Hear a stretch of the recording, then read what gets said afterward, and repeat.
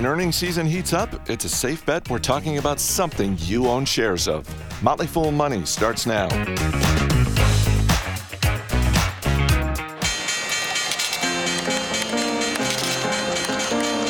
Everybody needs money. That's why they call it money. The best things in life are free, but you can give them to the birds and bees.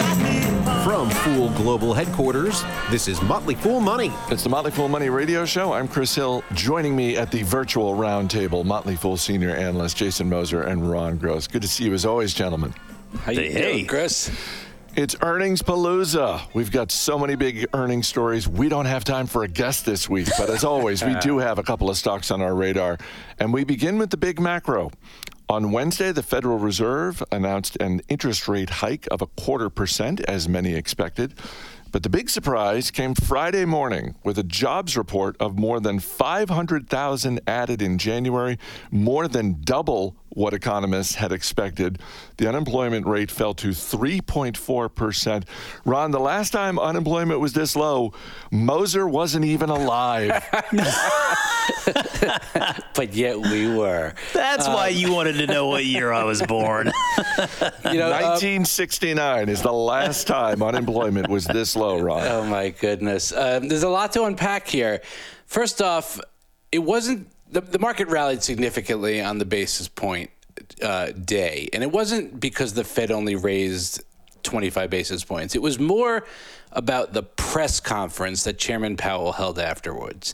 And it was filled with commentary about how inflation actually was coming down and the labor market remained strong. In fact, Powell actually called the labor market, quote, out of balance. And we saw that on Friday morning, as you mentioned, with a strong jobs report and a 3.4% unemployment rate. Wages also continue to increase, which is good for individuals, but that wage inflation is something that the Fed is actually worried about. So it's something to keep an eye on. Powell said that the Fed would remain diligent. They still see more hikes to get down to their 2% target, but that they would adjust that thinking based on new data that comes out. And he was saying some things that seemed rather docile, and investors started to like what they heard. And in fact, I think investors started to believe that a soft landing is actually possible here, especially when Powell used the word disinflation, which got everyone all excited, and we saw the market really pop. So we'll see if this strong job market causes the Fed to feel they have to keep their foot on the gas, or, as some are predicting, will actually rates continue to slow in their increasing, in their growth, and maybe even start to come down, which would, I think, be exciting for the markets. All right, we'll start the earnings with AAA, Alphabet, Amazon, but up first is Apple. First quarter revenue fell 5%. It was Apple's first year-over-year sales drop since 2019. A surprising bright spot was iPad sales coming in much higher than expected during the holidays. Jason, what stood out to you? Well, a nice little turn of events here from the aftermarket yesterday to the market today, right? It being received a little bit more positively. I think it's very easy to harp on the narrative that this was the first miss in a long time, right? I get that. But you consider the nature of the challenges the business is dealing with, and you understand this is not unique to Apple. I think the market's reaction starts to make a lot more sense, especially in this case, right? When you think about ultimately, this is really more about sales that I think are being pushed out as opposed to being gone forever. iPhones were the big story. Revenue came in at $65.8 billion for the quarter. That was down 8% from a year ago. On a constant currency basis, however, it's worth noting that was flat. So there are currency impacts that a lot of these businesses are feeling right now. But the performance was really, it was due to supply chain constraints in China and just the greater macroeconomic environment. You look at Mac revenue, that came in at $7.7 billion, down from $10.9 billion a year ago. iPad was a bright spot with revenue up 30%. That is, I think, though, partly due to just an easy comp, right? They were dealing with supply chain issues a year ago that crimped that iPad business, so they were kind of able to get past that this year. But I think that also speaks to kind of the challenges that they're dealing with in phones today and why it's reasonable to expect that to pick back up. Wearables, home, accessories, $13.5 billion. That was down 8%. Services up modestly from a year ago, $20.8 billion this year. They now have more than 2 billion active devices devices. That was double what it was just 7 years ago. They have 935 million paid subscriptions. They don't see things getting a heck of a lot better in the immediate near term, but we will see things improve as the back half of the year approaches. The stock right now valued around 25 times full year estimates. They've grown earnings around 22% annualized over the last 5 years. I could think of worse places to have your money. Amazon's revenue in the holiday quarter came in at $149 billion, higher than Wall Street was expecting. But guidance for the first quarter was light, and that sent shares of Amazon down a bit on Friday.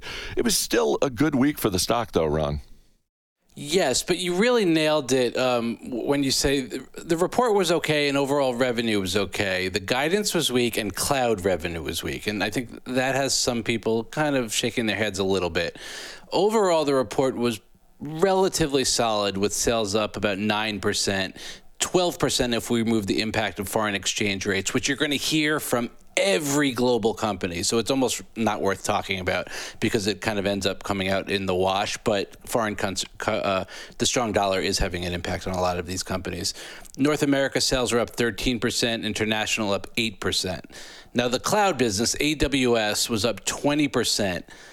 This is a miss that I think investors will focus on, as they did, by the way, when Microsoft reported. Microsoft went out to rebound and move even higher along with the rest of the tech space.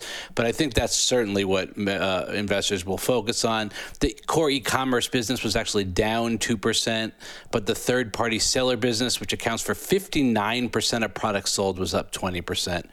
Prime continues to get new members, but I think most are seeing that as a very slow growth business right now, although it is one with really high margins. Operating income was down 21%, lots of charges in there.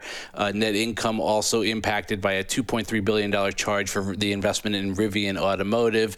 Guidance was somewhat lackluster. Expect growth between 4% and 8% in net sales. So I think that's mostly what people are focusing on. I remain a shareholder of Amazon, have no desire to trim those holdings. But, you know, they've got to get on the expense reduction train. Laying off 18,000 people, for example, is certainly a good start. Similar to Amazon, shares of Alphabet up this week despite fourth quarter results that were lower than expected. Overall revenue grew just 1%, and not surprisingly, Jason, Alphabet taking a charge of around $2 billion related to the layoffs that it announced.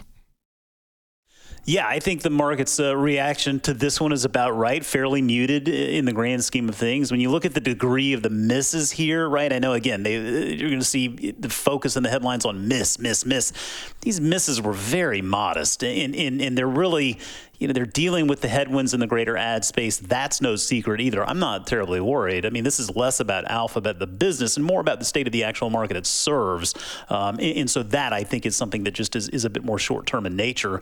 You look at the numbers. I mean, revenue is $76 billion. That was basically flat from a year ago. But again, like Ron was saying, you exclude those currency effects, it grew 7%. So just keep that in mind. Earnings per share of $1.05 versus $1.53 a year ago. Google Cloud, very, very strong performance here. Quarter four revenue up 32%, still running at an operating loss, $480 million for the quarter.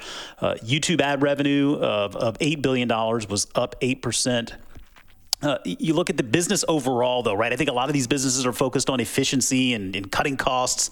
Operating expenses for the company, they were up 10%. Operating income down 17%, but the narrative on the call, again, really focusing on cutting those costs, whittling down that workforce over the year here. And we've seen Google with many other names in the space cutting those workforces. So that's something I think will continue to be a theme throughout the rest of the year.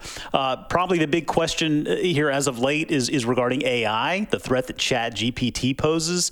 Pichai was quick to note they viewed Google as an AI-first company going all the way back 6 years now, and they continue to invest in that capability. But it does feel like AI is going to be more front and center as it becomes a bigger business opportunity for so many companies out there. Coming up after the break, we've got a decaffeinated Starbucks, a suddenly hot tech stock, and a couple of big buyback plans. It pays to listen. This is Motley Fool Money.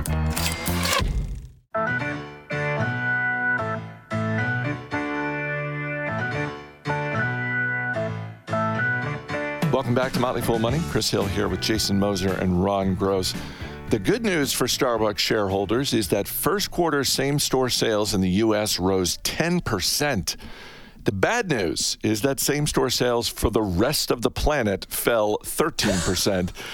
Ron, China is a huge growth opportunity for Starbucks, but when things don't go well in China, it hurts the overall results. Yes, this whole report really is China focused. If you project China getting back to even somewhat normal, these numbers would change significantly. But we have to operate with the data we have. And as you say, there were some good things. Total net revenue up 8%. That's pretty good. Comp stores sales up globally 5%. But as you said, 10% in the U.S., and that's good. And that was driven by a 9% increase in average ticket and a 1% increase in comparable transactions. International comps down 13%. China comps down 29%. The country wasn't really even open, for lack of a better word, for a long period of time here. So what are you going to do? You have to operate with the environment you're given. International comps were actually up double digits if you exclude China. So that's just an indication. Operating margins were down. You have higher labor costs, store wages and benefit costs, commodity and still supply chain costs in there. We did have some price increases in North America to help offset that. Adjusted earnings up 4%. The loyalty program's still doing well. Opening new stores, trading at 30 times forward earnings, but that's because earnings are depressed because of China. If we adjust for that, I think it comes down, is a little bit more reasonable. But the company really does have to execute. They do, and I'm already thinking about 12 months from now, what an easy comp they're going to have in terms of same-store sales in China. They better put up the numbers, absolutely. From Starbucks to the social network, Meta Platforms' fourth quarter revenue was higher than expected, and the company announced a $40 billion share buyback plan. Shares of Meta Platforms up more than 25% this week, Jason. Boy, oh boy, is the market picking up what they're putting down, Chris. I mean, it was a respectable quarter to be sure, but as Zuckerberg said on the call, 2023 is the year of efficiency, and that is what Wall Street wanted to hear. Business-wise, yeah, like I said, it was an acceptable quarter. Revenue down 4%, up 2% excluding those currency impacts. Total expenses grew 22%. Now, that includes some charges related to restructuring that hopefully should be one-time in nature. Again, much like Google, the challenges in the greater ad space remain. You look to Snap's report, which we'll talk about in just a little bit. But, I don't look at this necessarily as a bad thing for Meta. In an environment where budgets are tight, businesses are going to spend on what they know works, right? They know that Facebook and its properties, they know that Google and its properties, they know those work. They're a bit more certain in an uncertain world. So it at least gives these companies an opportunity to tread water while the greater market is witnessing some headwinds. The Reality Labs unit, of course, going to be a big point of focus here. That's the home to the metaverse ambitions. Lost $4.28 billion in the quarter. And back to the repurchase plan, they repurchased a total of almost $28 billion in shares for the full year 2022. They announced a $40 billion increase. Obviously, that's going to be received very well, particularly as it brings the share count down modestly. But again, back to the theme. The theme of the year is efficiency. They're focused on making investments in AI in the near term. Metaverse is becoming that longer term sort of vision. And I think we heard a lot of focus in the call too about monetizing Reels. For all of the positive response they're getting to Reels from the user perspective, the monetization level still isn't up to par with its other features. So they're going to be working on that here in the coming year, right-sizing the business, obviously headcount, which grew 20%. That was not reflective of the 13% of the workforce they're cutting. I suspect we probably will see some more cuts as the year goes on, but the business, it's around 23 times full year estimates, and this is a company that's grown earnings at 15% annualized over the last 5 years. So the market is clearly looking at this business with a bit more of a glass half full perspective today. It makes sense that shares of ExxonMobil are close to an all-time high when you realize fourth quarter profits came in at nearly $13 billion, wrapping up a fiscal year so profitable that only Apple and Microsoft rank higher than ExxonMobil in terms of overall profits for 2022, Ron. Shares up 80% in 2022. Great for shareholders. Yes, the White House, not so much. There's a little, they've got some things to say there. But, in the fourth quarter, Exxon made about $14 billion in profit, up 60%, excluding one-time events. Those are big numbers. But you know what? That was actually a little bit below analysts' expectations, even those big numbers, and lower than their results in the third quarter. So it's not like the stock really jumped on the news. Their net profit margin is back to around 14% in total for 2022. If you look back to the days, maybe 2012, around that area, they were only about 10%. So the company has really made a nice gain, attaching themselves to lucrative projects like in Guyana, the Permian Basin. They increased capacity in Texas by 250 barrels per day. They're really making investments in areas that they think will drive the business forward. And their return on capital reached 25% for the year. That's their highest annual rate since 2012. But they're spending money, CapEx, $7.5 billion in the fourth quarter. For the full year, almost $23 billion. Share buybacks was something disappointing to investors off the heels of Chevron saying they would potentially buy back up to $75 billion of stock. Exxon holding the line there. I think that was disappointing. You got the stock trading at 10 times earnings. Chevron's 11 times earnings. These are not gangbuster growth companies here, but they are putting up significant profits. And, if you want energy exposure in this part of the energy market, not a bad company to own. I'm shaking my head at investors disappointed that the buyback plan for ExxonMobil is only $35 billion. It's all relative. How disappointing. On last week's show, we talked about how chipmaker Intel is struggling, but that was not the case this week with rival chipmaker AMD. Fourth quarter profits and revenue came in higher than expected for AMD, and CEO Lisa Su said she is confident in her company's ability to grow their market share this year, Jason. Yeah, absolutely. I mean, AMD is a different business to an extent now with the Xilinx acquisition fully closed and becoming a meaningful contributor to the business. No surprise, PC demand remains soft, but the company's broad portfolio and diversity of revenue streams continues to help the cause. If you look at the numbers, I think that shows what I'm talking about here. Your revenue was up 16% for the quarter, $5.6 billion. There was strong performance in their embedded and their data center segments. Non-GAAP gross margin 51%, operating income $1.3 billion, and ultimately earnings per share were down 25%. And that was ultimately due to lower client operating income thanks to that PC weakness that I mentioned. Not only PC weakness, gaming segments, the gaming segment of the business was a point of weakness, but you flip the other side of the coin there. Strength in embedded and data center with tailwinds that we've been seeing in these spaces as the hyperscalers continue to invest in their cloud offerings. AMD is a big beneficiary of that. You're looking forward to 2023, and management does expect the headwinds to continue over the first half of the year, but we should start seeing things change here in the back half, so we'll keep an eye on that. They do believe that the PC market will remain challenged. They're calling for it to fall about 10% this year. But Lisa Su also, CEO Lisa Su, sees AI as just one of the company's biggest market opportunities in the coming years. So again, back to that AI theme. When we start, we won't stop, 'cause we're cyberpunk rock, cruising random access memory lane. Earnings Palooza rolls on after the break, so stay right here. You're listening to Motley Fool Money. Your mind and ride the digital train. If I get lost in the crowd.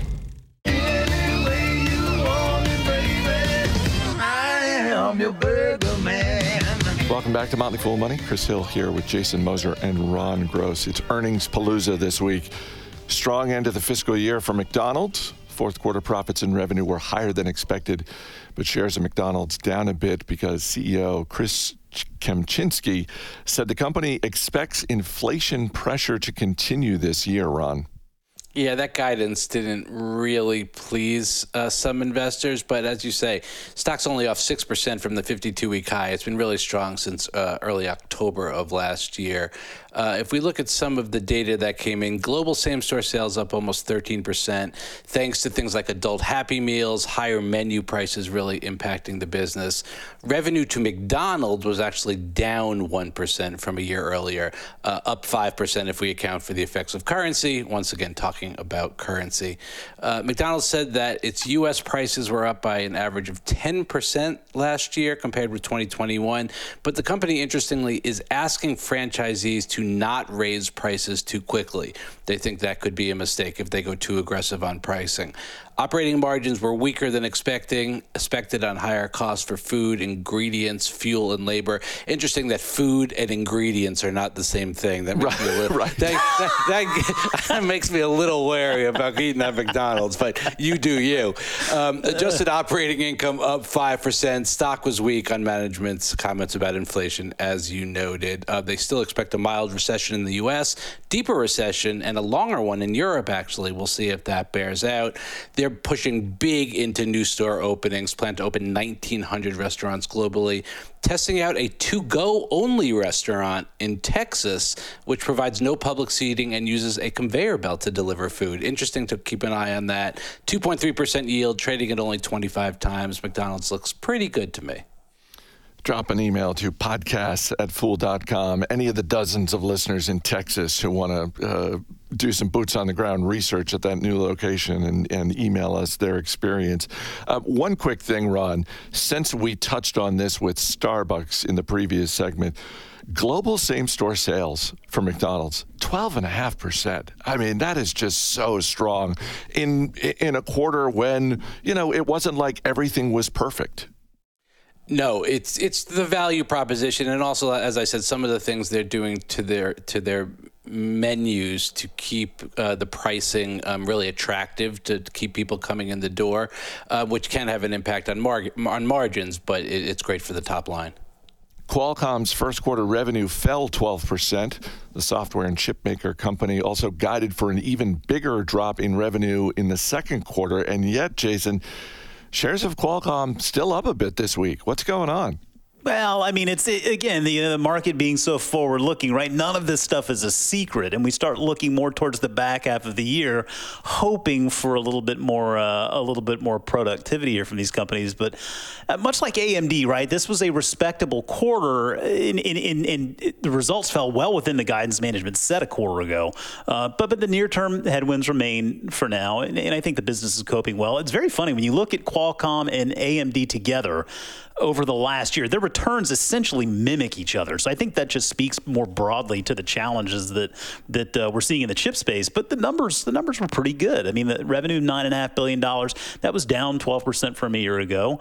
Earnings down 27%. I know that doesn't sound good, but again, this was well within guidance that was set. So, as long as you're meeting that bar, I think that's important. They are seeing a contraction in both the technology segment and the licensing business. But the tech segment was the segment that felt more of the pressure on the bottom line this quarter as operating income fell 30%. And part of that is due to, again, going back to Apple, the handset challenges, right? I mean, the handsets were down 18% for the quarter. That really lines up with a lot of the language we've been seeing in the space. The good news is the automotive segment was up 58%, and the Internet of Things, IoT division, was up 7% with a strong contribution from edge networking. They're getting positive response from their Snapdragon 8 Gen 2 mobile platform, incorporating more AI into their technology for smartphones. And we talk about the diversity of revenue that this company benefits from, but they view IoT, the Internet of Things opportunity, they see that as poised to become their largest market opportunity here in the coming years. Makes sense to a degree, right? When we're talking about all of these connected devices, hey, more devices is better for a company like Qualcomm. But they're setting the table for continued handset weakness into 2023, so keeping expectations sort of in check there. I think always worth checking for any mention of Apple on the call with a company like this, right? That's always kind of a soap opera with Qualcomm, but no mention of Apple on the call. As they noted last quarter, the relationship's in a good place for now. They expect to have a vast majority of the share of the 5G modems for iPhones in 2023, and they'll start kind of weaning off that Apple revenue stream by 2025. But it is worth noting, too, they will continue to benefit from royalties for patents involved with the technology, so they won't completely cut off that Apple revenue stream. Peloton's second quarter revenue came in higher than expected. CEO Barry McCarthy called the results a possible turning point for the fitness company. Ron, expectations could hardly have been lower for this business, and yet over the past month, shares of Peloton have doubled.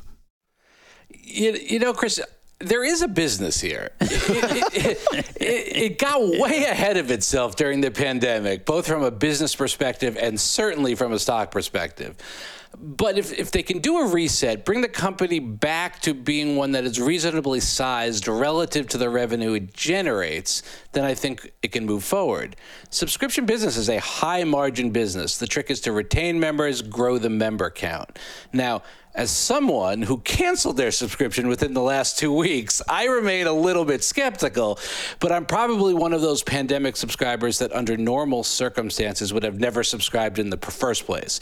So you get rid of people like me, you properly size the business, you move forward. For the quarter, a 30% decline in sales, a loss for the quarter. If you strip out some one-time charges, they actually had positive free cash flow of about $8 million. They're doing everything from putting in a new CEO, revamping the executive suite, making revenue come more from subscriptions than equipment, laid off half of their workforce. They're doing the things they need to do to right-size this business. We're just going to... to me, it's too risky to kind of jump in. We're going to have to keep an eye on this quarter by quarter. They brought on Leslie Berlin. They brought on Leslie Berlin from Twitter as their chief marketing officer. Right. I mean, I think that was a good move. She's a very talented young executive. Real quick, Ron, we're coming up on the 1-year anniversary of McCarthy becoming CEO. And at the time, there were questions. Is McCarthy coming in just to organize a sale of this business? The stock, for as hot as it's been over the past month, this is a business that's worth about 30% less than it was a year ago. Do you see that as a potential outcome for Peloton in the next couple of years, that some larger company comes in and buys them? Yes, and it would have been cheaper to do a year ago, but the business was such in flux, it would have been very risky for a company to come in and do that. If they can get themselves to the right size where they're consistently generating positive cash flow, then it makes it easier for a larger company to come in and properly value it and see what it can bring to the table. And so then I do think that remains on the table, a potential acquisition, yes. Fourth quarter revenue for Snap was a bit lower than expected, as was average revenue per user. And despite the fact that the social media company is still not offering official guidance, shares of Snap are holding in there this week, Jason. Yeah, they are hanging in there. I continue to try to keep an open mind regarding Snap because of its investments in augmented reality. But it seems clear that things are going to get worse here before they get better. And that really is if they get better. They are, of course, dealing with challenges in the greater ad space. That aside, I mean, this is still a business really trying to find its way in a very competitive environment. Good news, users are using the platform. Daily active users were at 375 million at the end of the year. That was up 17% from a year ago.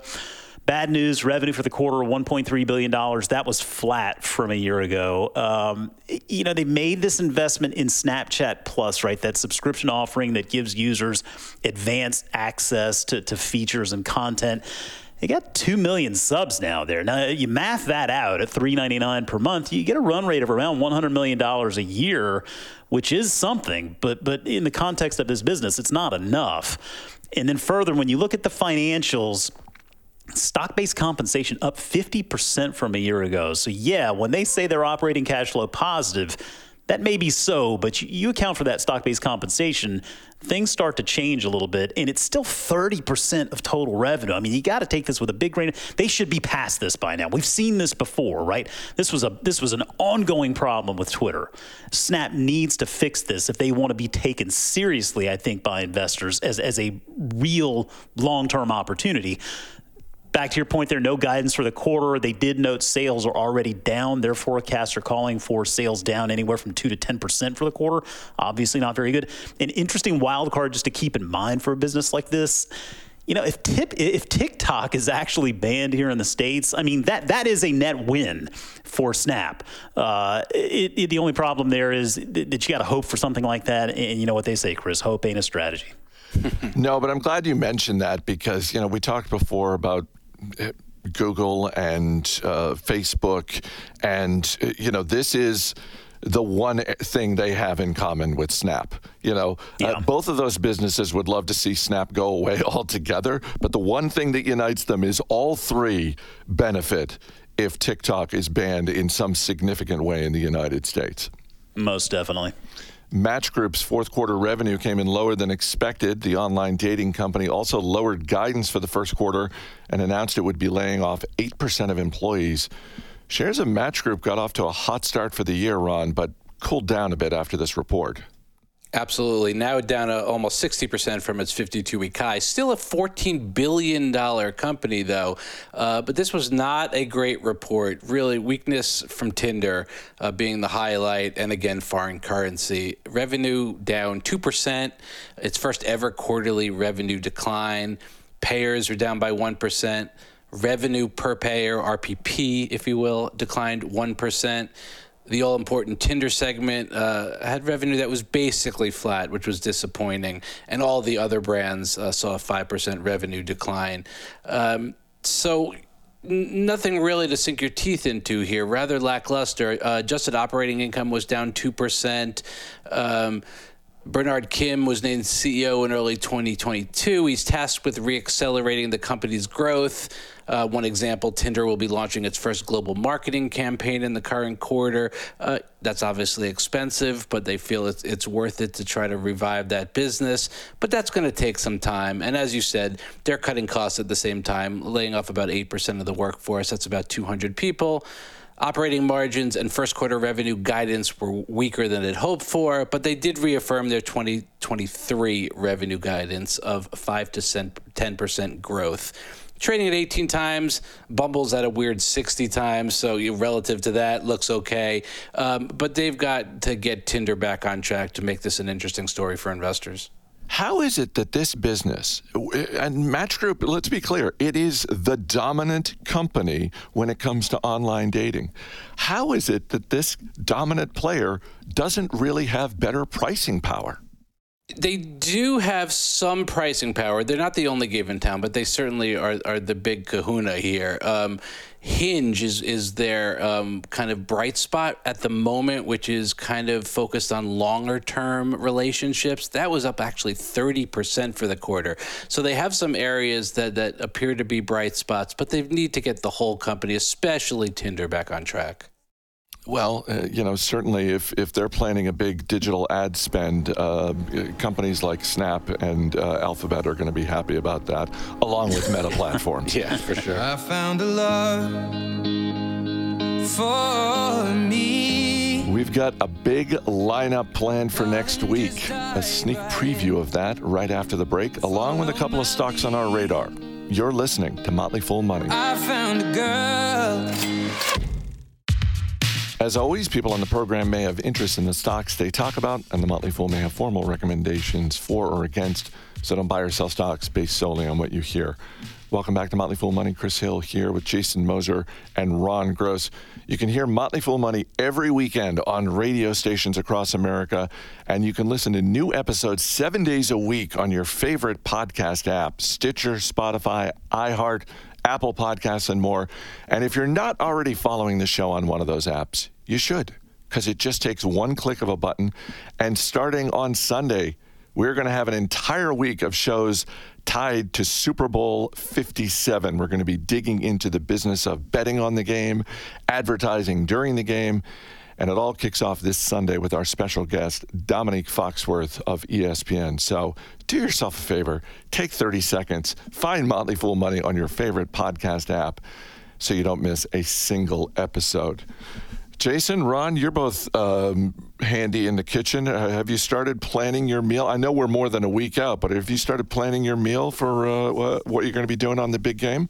I haven't figured it out yet, but I think you got something special planned, yeah? Well, I'm throwing a shoulder on the Traeger. I'm going to cook that bad boy all day. We're going to be having some pulled pork nachos with some homemade queso. Yeah, Wow. Shoulder on the Traeger. I don't know. The shoulder on the Traeger sound appetizing? The shoulder on the Traeger. Just let me and Ron know what time we should be over, and we'll be there for the nachos.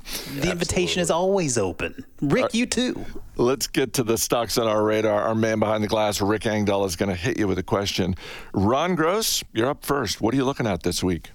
I am looking at Kinsale Capital Group, KNSL, a specialty insurance carrier that provides excess and surplus, that's ENS, coverage for a wide variety of unusual risks that go beyond traditional insurance. So they offer insurance for small businesses, construction companies, out-of-the-norm operators like cannabis cultivators and retailers, in the entertainment space, motorsports, equestrian shows, firearm competitions. And because these insurers write unique policies, they can achieve usually lower loss ratios and higher margins than the broader industry. For example, Kinsale has a best-in-class combined ratio of 82%, and the industry average is more like around 94%. And they have proprietary data-driven underwriting technology that helps them achieve this. The space is fragmented. You got some big players like Lloyd's of London, Berkshire Hathaway, AIG, and longtime full favorite Markel, but they're really only about a third of the market. Kinsale is only 1% of the market. I think because of that fragmentation, they have lots of room to grow, but trading at 34 times earnings versus Markel at 16 times. So I need to dig in there and see why there is a discrepancy in terms of valuation. The sexy world of specialty insurance. Rick, do you have a question about Kinsale Capital Group? Well, I had the good fortune to get a chance to visit Kinsale last summer, which is a beautiful little town in Southern Ireland. And I noticed that James Fort, which sits up above the town, is, the walls are very impressive, but there's no active cannons. I'm just wondering about the security. Is this company safe? Yes, I think this company is plenty safe, but thank you for asking. Rick's going to a dark place, man. Jason Moser, what's on your radar this week? Yeah, a company called Samsara. The ticker is IoT. This is an Internet of Things play, so you could say that the ticker is quite fitting. But Samsara has a business that's built something called the Connected Operations Cloud. This is a software platform that connects all of the IoT devices that a company may have in their buildings, equipment, cars, and other facilities. And it provides services to these companies looking to do more with this data, right? These services help companies work better, save money, be more efficient, enhance safety, and more. And so Samsara sells these services to all sorts of companies, big and small. It's a subscription offering, and those subscriptions typically last anywhere from 3 to 5 years, so the relationships are a little bit longer. I think that bodes well for the business, personally. It is a founder-led and controlled company that, of course, has its puts and takes. Interesting to note as well, Andreessen Horowitz owns a good slug of the company here, and Mark Andreessen actually sits on the board, so take that for what it's worth. Rick, question about Samsara? Jason, you always pick these companies that I start to lose focus. But I do look at the website. I saw that they have a lot to do with technology and trucking and stuff like that, and I'm just wondering, what's the matter with CB radios? Like, I miss CB radios. Would you say that this company is the rubber duck of trucking technology? Breaker 19. You're making me think of Smokey and the Bandit here, Rick, man. I'm on the cutting edge, right? This is all about the internet and the capabilities that connectivity offers. Far better connectivity. Now, you got to go run in the muck in the pick-em-up truck or one of them fancy side bands, get 4 on the floor, and Nice. I don't even need to ask. I think we have our answer. Jason Moser, Ron Gross. Guys, thanks for being here. Thanks, Thank Chris. you. That's going to do it for this week's Motley Fool Money radio show. We'll see you next time.